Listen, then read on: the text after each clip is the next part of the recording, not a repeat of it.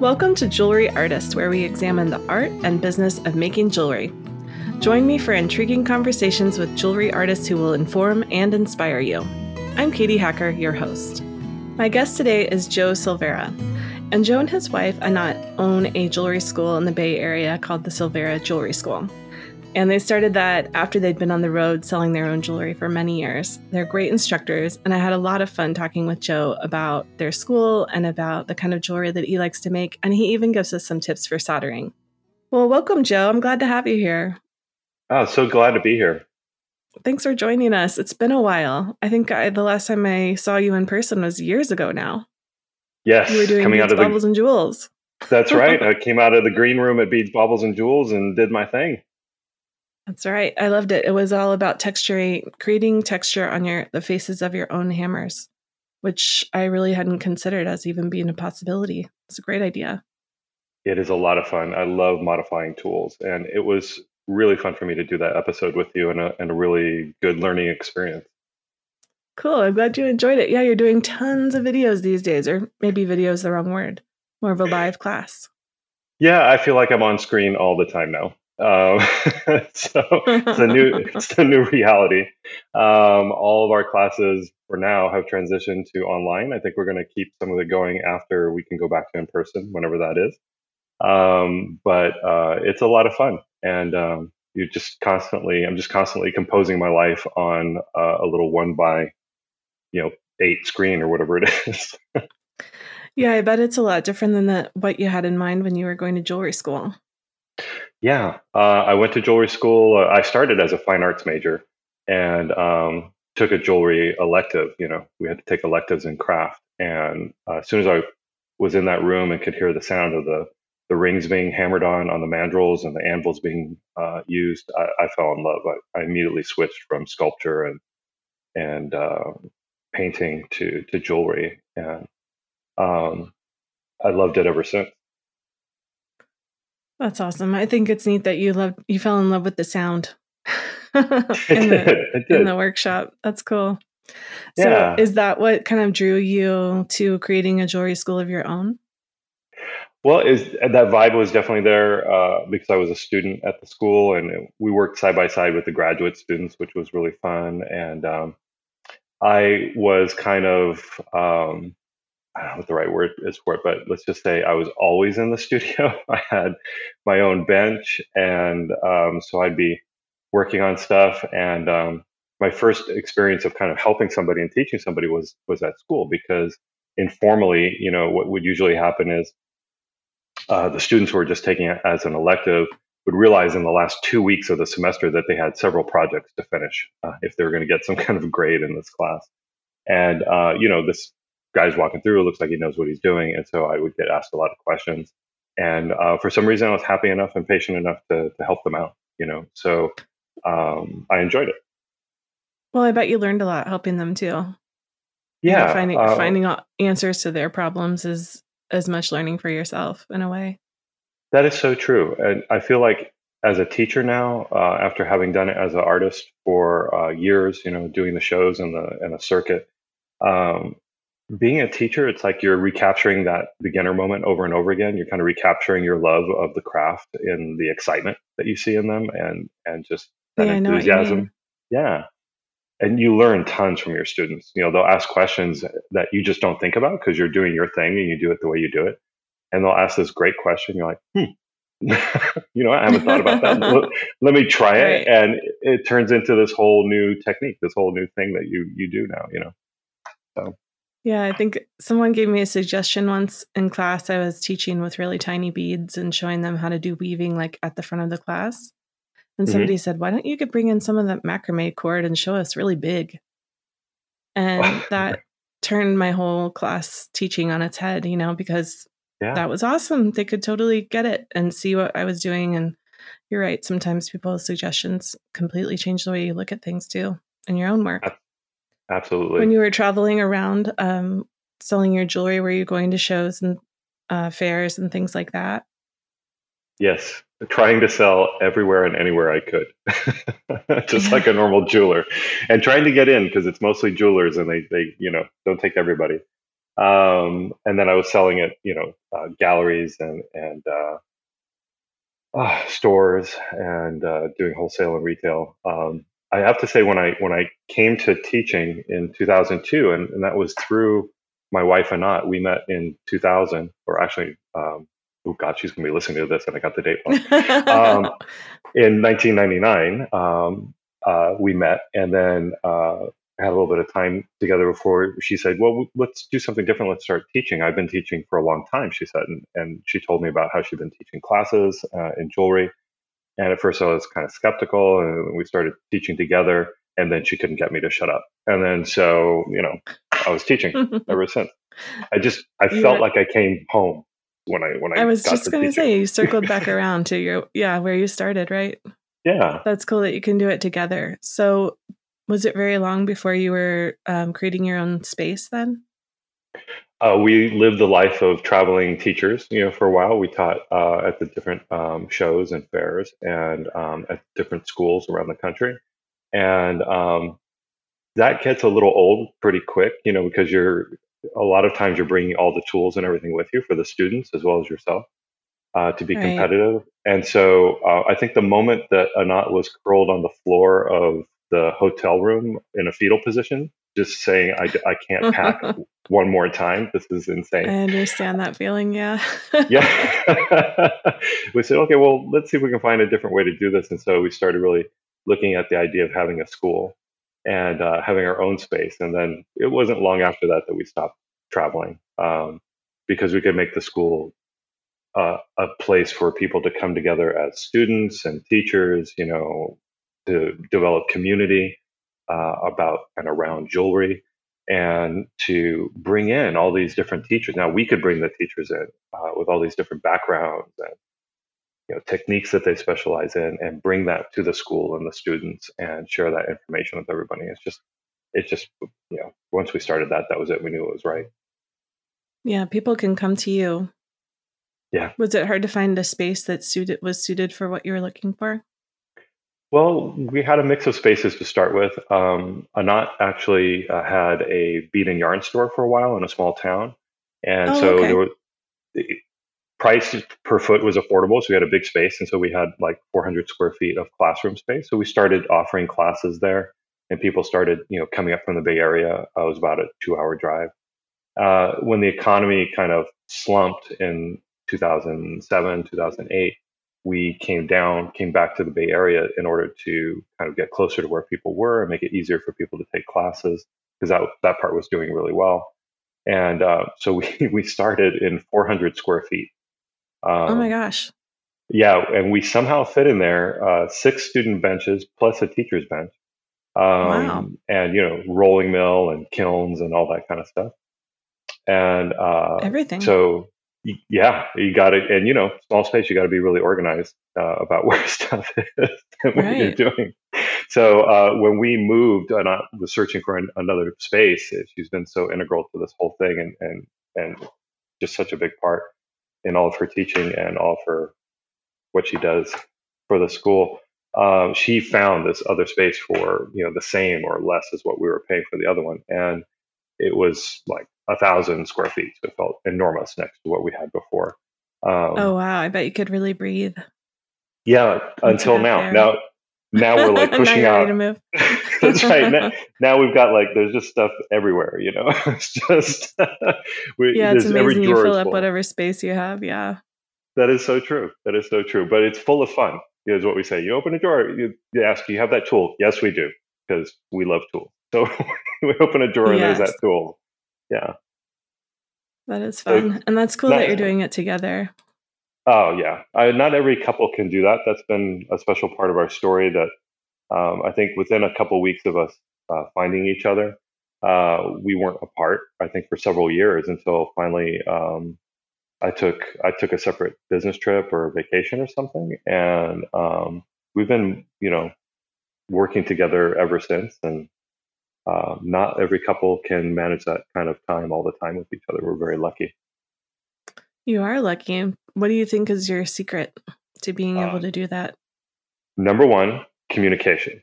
right? You just have to Very really, important. oh my God, you have to know when things are getting heated and kind of just change your perspective and think, okay, what am I doing that's really making the other person angry right now? So, Yeah. and then back off a little bit. And then number two is just acknowledge that she's always right. So, and then my life, my life is much That is simpler. not what I thought you were going to say. Inevitably, I'll think, I've got this one. This is me. I'm totally right on this. And then I'll realize, yeah, no, I'm not right. All right. So, Oh. and then life is good. And then it's all smooth again. That's right. That's right. Happy wife, Oh, happy, that's happy life. great. Yeah. Yeah. Do you separate your duties with with your school? Yes. Does someone always wear the business manager hat and someone wears the other hat, or how does that work? We both manage. We have our areas that we're stronger in. I'm, for some reason, fairly good with math. She doesn't like math, so I end up doing, accounts and that kind of admin. She does. She's just totally the ambassador for the school. Everybody loves her. She talks to students, takes care of a ton of stuff, and develops her classes. And as I develop my classes, so we each have our kind of areas that we teach. We divide up which classes. We have other teachers now who teach for us. So, we have Arlene Mornick. She does our metal clay classes. Jen Parnell does a lot of fabrication as well as these really great history classes. She'll teach like Oh, the nice. history of, yeah, it's really fun. She'll teach the history of ancient Egyptian jewelry. And at the same time, you're learning the techniques and you can then practice those techniques from that time. Oh, I love that. It's great. I think we're so lucky because in jewelry making, so much of the history is also tied to interesting cultural events or people, or, I don't think that all hobbies are necessarily that way. That is really true. I think you can tell the history of the world through objects of Right. jewelry and ornament. Yeah, That's neat that they can come there and learn. yeah. It's really cool that they can do that. They're doing that online right now. They're going to learn Japanese metalworking and Oh, wow. learn about, yeah. They're going to learn Japanese alloys, patinas, and of course the history of it. And I mean, hugely influential history of jewelry there that affected us over here in the West, starting in the 1800s. So. Um, But yeah, it's just that's the fun is just thinking of the different aspects. There's so many different parts of jewelry. What can you bring to the students? You're hearing what they're interested in, and you're kind of hearing what the teachers are interested in teaching. You're finding what seems like very interesting subjects for people, and we say we're doing not nice. We'll say to each other, we're doing it right when we are wanting to take the classes we're offering. You know, Oh, yeah. we want to get in, leave us a space because we're going to be there. We That's want to so learn that. true. Yeah. That's great. Do you have a favorite technique to teach or to learn? I'm known for soldering, and I like teaching soldering, but I love teaching lost wax and wax carving. So for a Oh, long time, yeah, it was part of my career for a long time. I was a freelance model maker for other oh, I didn't people, know that. and yeah, my own jewelry. I carved and made a lot of my pieces as my own components, and then fabricated with them. So it's so sculptural, and the classes are kind of quiet. People are like carving, and everybody's kind of into their little 1 by 1 inch space of wax. And it's just really fun to teach people about carving that stuff and then how to cast. It's kind of a revelation when people see it for the first time. My husband's wedding ring is lost wax cast. It is huge. And we try, some people will be like, this ring must weigh like a pound and a half. I mean, not really, but it is really a weighty piece of jewelry. And it has tree roots carved into the sides. So, it took some space to be able to create that. And so to Yeah. explain to someone about what lost wax casting is, once they get it, it's like a light bulb goes on in their face. You can just see that they're understanding, you carve this piece, you put these pieces together, you pour silver into, it's just going through that process. I think it is pretty fascinating, even for people who aren't going to try it. They just want to appreciate it. Oh yeah. soon as the students start to get an understanding of what it is and how long it's been around, I tell them about, some of the original kind of castings that were done, where you've got pit firings that were, people figured this out 4,000 years ago. And they were able to put a model in one chamber of kind of a gourd shaped ceramic pot, and in the other chamber, connected by an open neck, they had the metal. And they figured out, okay, put the metal down, put it in a pit, heat it up. The material, it may have been beeswax, it may have been leaves, anything that could burn out and form into a model, burns out. And they could tell by the color of the fire, that the metal was molten. This is amazing. And then they It could is reach in amazing. there. It is. And they could reach in there with a simple tool, pull it out, flip it over, and gravity cast it in. That is amazing. I think what's amazing too is that we're still doing it. Yeah. I think it's become a refined process, but it's still the same. There's a link between that person 4,000 years ago who figured that out.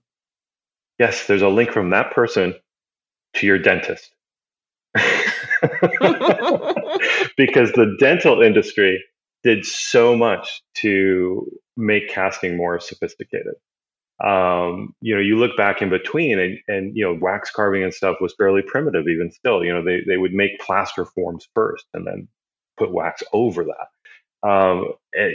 Dentistry came in, it worked on the machines, it worked on the materials. I'm just saying to everybody out there, next time you're at your dentist, you need to look at that person and say, thank you. Thank you for my wedding ring. Thank you for all that you've done. Not to mention my crown. Yes. Now put your hands in my mouth and do what you've got to do. Yeah, it is kind of interesting how all those different skills and techniques overlap. It's not just for jewelry. Obviously, it's for lots of other things. And That's same with right. soldering.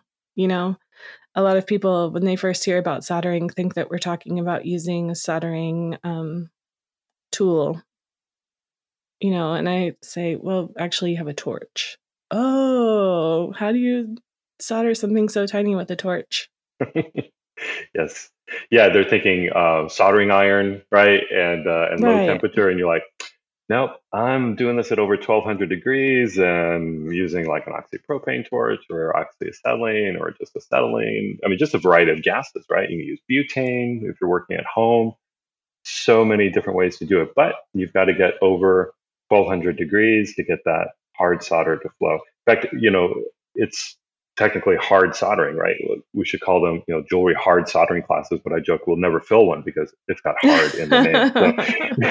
So. You're right.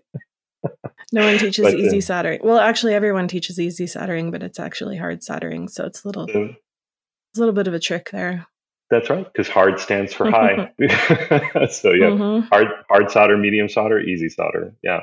But for whatever reason, I fell into it. I mean, it was part of those roots. When Anant and I started teaching, we were teaching a lot in bead stores to people who wanted to make the transition from working with ready-made components to their own components. And usually the number one thing they wanted is, show me how to solder that junk ring shut because I want it to be shut.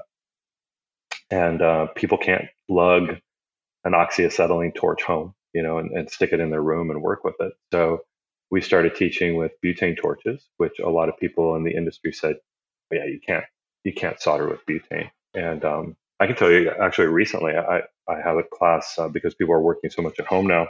I show them how to cast ingots with a butane torch, and that was pretty amazing. Yeah, that is amazing. Yeah, like they're up to like a half an ounce of material and even casting it into an ingot mold, with the butane torch. So yeah. Oh my gosh, I bet they're feeling so satisfied. Oh yeah, it's the best. It's the most freeing thing is to cast an ingot because you realize that's the ultimate reboot. When you've reached the wall with the piece, which happens, you're gonna melt it down. It's just gonna melt this baby down, and we're just gonna form it out again. We used to joke in the studio. There's two things at the end of every quote unquote failure, right? Failure is the first attempt to learn in learning. So either you're going to hammer the hell out of it, or you're going to melt it down and then hammer the hell out of it. So and it's very cathartic to do that. And either way, someone's getting hammered. That's right. That's right. Either way, and all those terms come from the trade, right? Plastered, hammered. Pretty funny. That is funny. But Hmm. yeah, but I think it was also freeing for people to see that even just with a handheld creme brulee torch, they could solder. And once they, maybe down the line, once they got into it and they're now going full time, they, we show them here at the school because we're all about home friendly and legal and what can you use at home without, throwing your home insurance into disarray. So we'd show them, ways to use oxypropane at home, using oxygen concentrators and disposable propane bottles or very small refillable propane canisters, Oh, that's a good bottles. idea. Yeah. So yeah, it I works think a well. lot I of have it people have I think a lot of people have safety concerns for working at home. as they should. Yeah. I don't think you should set down a 40 cubic foot acetylene tank in your bedroom and just pop that thing open. You can do it in some areas because rural areas can be more relaxed, in their zoning. But you want to kind of minimize how much gas you have in the home. So butane is super safe because it disperses rather than pools, right? If you go for propane or stuff like that, if you're kind of turning on the torch and it's just sitting there pooling up gas on your benchtop, when you eventually light it, it's going to make that fireball. It's going to be really interesting. But with butane, you could do that and it just disperses, disperses, disperses. You finally light it, there's no fireball. So it makes itself as safe as possible. Yeah, that makes sense, and it explains why that's the kitchen torch too, That's right. you That's know. the kitchen table torch. Yeah. Okay, I hadn't really Yeah. thought about using a propane tank, like, for the grill. Is that what you're saying? When Too you say big. propane? Too Yeah, big, too okay, so big. this Too the big. handheld, like, camp kind that you would Yeah. attach to, like, a camp stove. Yeah. So you could have an oxygen concentrator, which is basically a medical breathing device. And those can become refurbished already, ready to go, or there's some simple changes to make that ready to attach a torch to. That'll generate your oxygen almost infinitely. I mean, it has a limited number of hours it'll run. But then you can just have like a plumber's bottle of propane attached to that. That's connecting to the other line on your torch if you're using like a little Smith torch or something. And that runs for a Okay. long time. People think, oh, I'm going to run out of that propane really quickly, but you use very little propane. It's mostly the oxygen that's accelerating your flame. And so you can run, depending on how much you're doing, you can run for months on that little bottle. Oh, that's good to know. Yeah.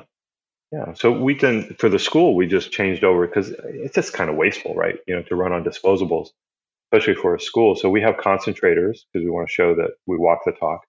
And then we have kind of boat-sized propane bottles that are like they're about 1 gallon. That's their max, and Oh, so they're okay. small. Yeah, they're small, and you can take them and get them refilled. Usually at some place like a U-Haul center or something like that. They'll refill it for you. When you're using these different types of gases in your home, I think your work table also is you have some bricks around it and you've created a space that is as fire safety friendly as you can. And then can you pretty much make anything you want to? I Yeah. mean, I think Uh, I've heard people making pretty giant things, even though they're working at home. So I don't think it needs to hold you back. no, it doesn't. Scale is going to be the main driving factor on what kind of space you need, right? If you're doing a lot of bigger stuff, it makes sense to have a bricked in area and like something like concrete backer board down underneath, so it's fairly fireproof. Some bricks below where you're working, um, because you're going to be bringing that flame up a lot. Your flame's going to probably be bigger because you're doing bigger scale. I tell the students that I learned how to solder, like when I feel like it really clicked in, was when I was using a really big natural gas torch and soldering my teapot for the first time. And that was when I felt like I understood how the flame interacts, how the flux interacts, and how everything comes together on a big project like that. Now, if you're doing something smaller, if you're still just doing goldsmith scale, jewelry scale, right? You can just have a small area that's protected on your benchtop, or even like one of those stations that hooks onto a GRS mounting plate and kind of hooks in front. But everything there is fireproof. So you've got something below your solder board that's going to keep you from burning the table. You've got your solder board. You've got your bricks that you work with. There's so many different things you can hack to make, like to take sheet metal and just create like kind of a little box that you work inside of if you're worried about the flame getting outside of that. But you just play safe with the flame. You just keep it pointed where it belongs, and always be cognizant that you've got that thing on, and what you do with it when it's off. Yeah, that makes good sense. What other kinds of hacks can you recommend for safety or also efficiency or just doing what you want to do with your jewelry? Sure. So another safety thing is you have to remember that you work on a world that has gravity. And so eventually something hot is going to fall off the bench, and hopefully not on you, but probably onto the floor. So wear an apron, right? Protect yourself. Not the day to wear shorts, just exposed. Even if you um, want to. even if you want to, just wear an apron over that. So yeah, my wife does not does enameling, and so she has a kiln in her home studio, and we've experienced drops, and so we had rugs for a while, like just an inexpensive rug remnant that you could get, so it's just not hitting your floor. But when you hit that, especially with something hot out of the kiln, it is now covered with rug fibers, and it makes a hell of a Oh, stink right. when it hit. Yeah, it makes a really bad smell when it hits that. So what we do now is we put the rug down over our good floor, and then we put concrete backer board on top of that. So we just get a big sheet of that kind of you put stuff on top of, or you put in the key zone where stuff is probably going to fall, and it hits that stuff, no worries. So and concrete backer board, if people don't know what that is, that's what you would put up like in a shower, right, or your bathroom as the backer behind Oh, your. okay. Yeah, it's the backer behind your tile, and it's mostly concrete, so it's waterproof and fireproof. Right. Nice and safe and Yeah, portable.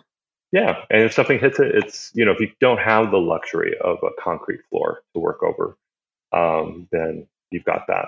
And jewelry is small enough that it's comfortable inside. I know my students will often say, "Well, I have to set this up in the garage," and I'll say, "Well, let me tell you about all the different spaces I worked in when I was a bench jeweler. Worked on carpet, I worked on open brick floor, concrete, wood, linoleum, and it was all indoors. And jewelry is not necessarily an outdoor sport. There's a lot of wind and stuff that happens, and you want Right. you want a controlled environment, where you're working. And it's amazing how we adapt, to whatever is available. And then it's just learning how to make it the best that you can, really. Yeah, yeah.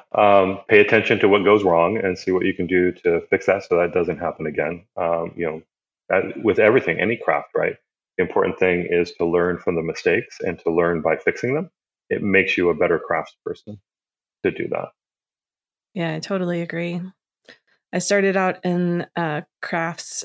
Well, I grew up in the craft industry, and then I worked in a publishing company where we took each step by step photo we had to recreate another person's craft Wow. so that we could show how to make it.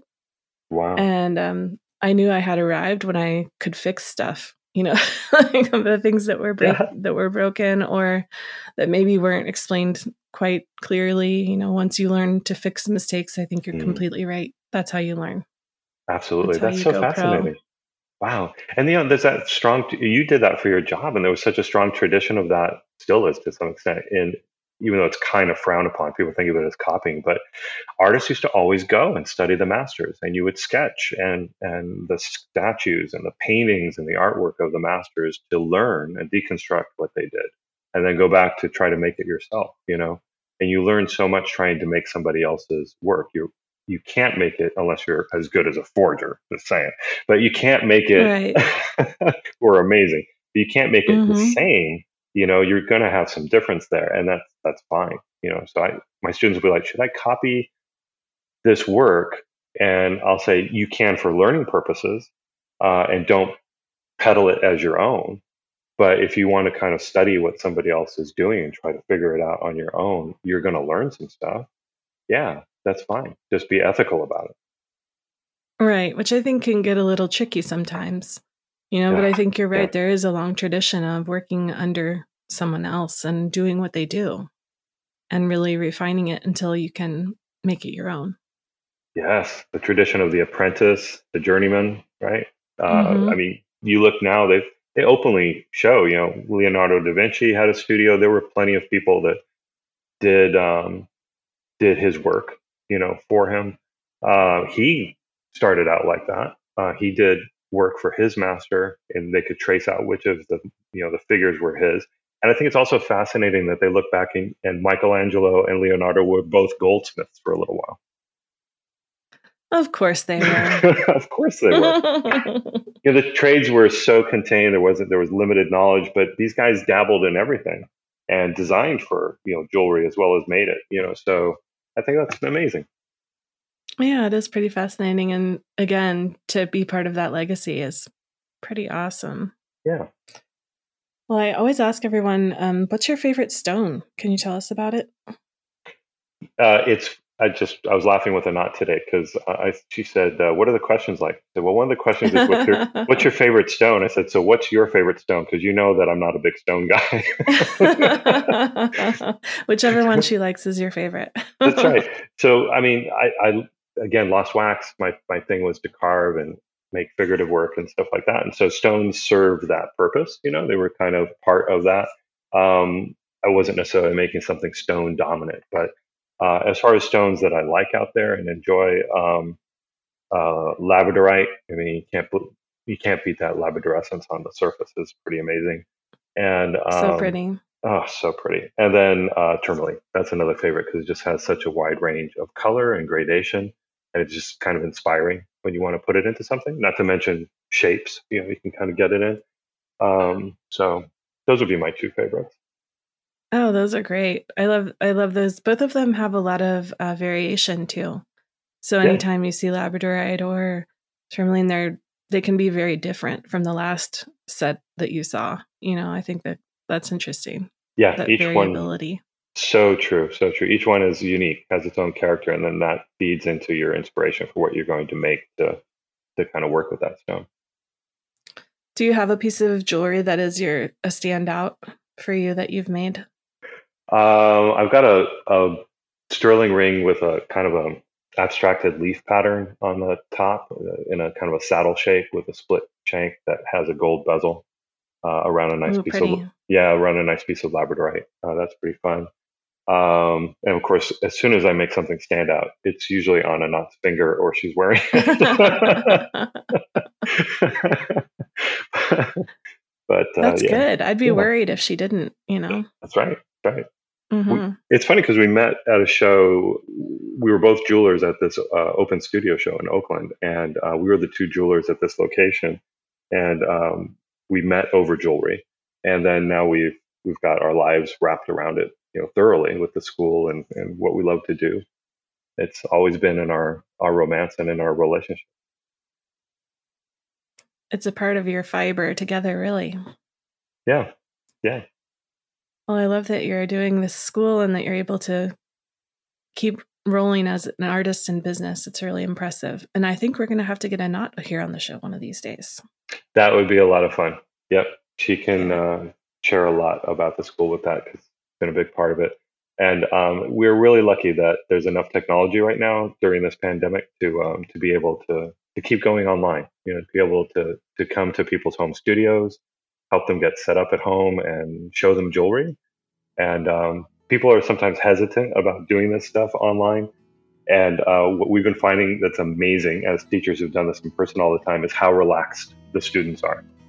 We look at them. Interesting. Yeah, we come to the end of the class, and usually that is the freak out zone. You're coming to the end of the time. You're going to have to leave, and they're like, I have to stay and finish, because a lot of times they don't have access to the tools anymore. But I asked them about it, and they said, well, you have to go, but we're still here in our studio. And we have everything. We have everything we need. Right. So we can keep going. Yeah. So see you later. We'll see you next time. But we're going to keep making jewelry at home. And that makes us so happy. Oh, it's so inspiring. It's great. Well, thanks so much for being here with us today, Joe. I really appreciate it. Thank you. It's always great talking to you, Katie. It's been too long. And hopefully we can do it again sometime. Yeah, let's do it. Take care. You too. Thanks for listening. To see pictures, please check out our show notes, interweave.com/jewelry-artist podcast. Jewelry Artist is hosted and produced by me, Katie Hacker. We had help from Tamara Hahnemann and Merle White. A special thanks to the team at Lapidary Journal Jewelry Artist magazine. Jewelry Artist is an Interweave podcast and produced by Golden Peak Media. Our podcast producer is Matthew Talasfor. Tammy Jones is our web editor, and Jesse Rodriguez does our marketing. Our executive producer of podcasts is Jared Mayer.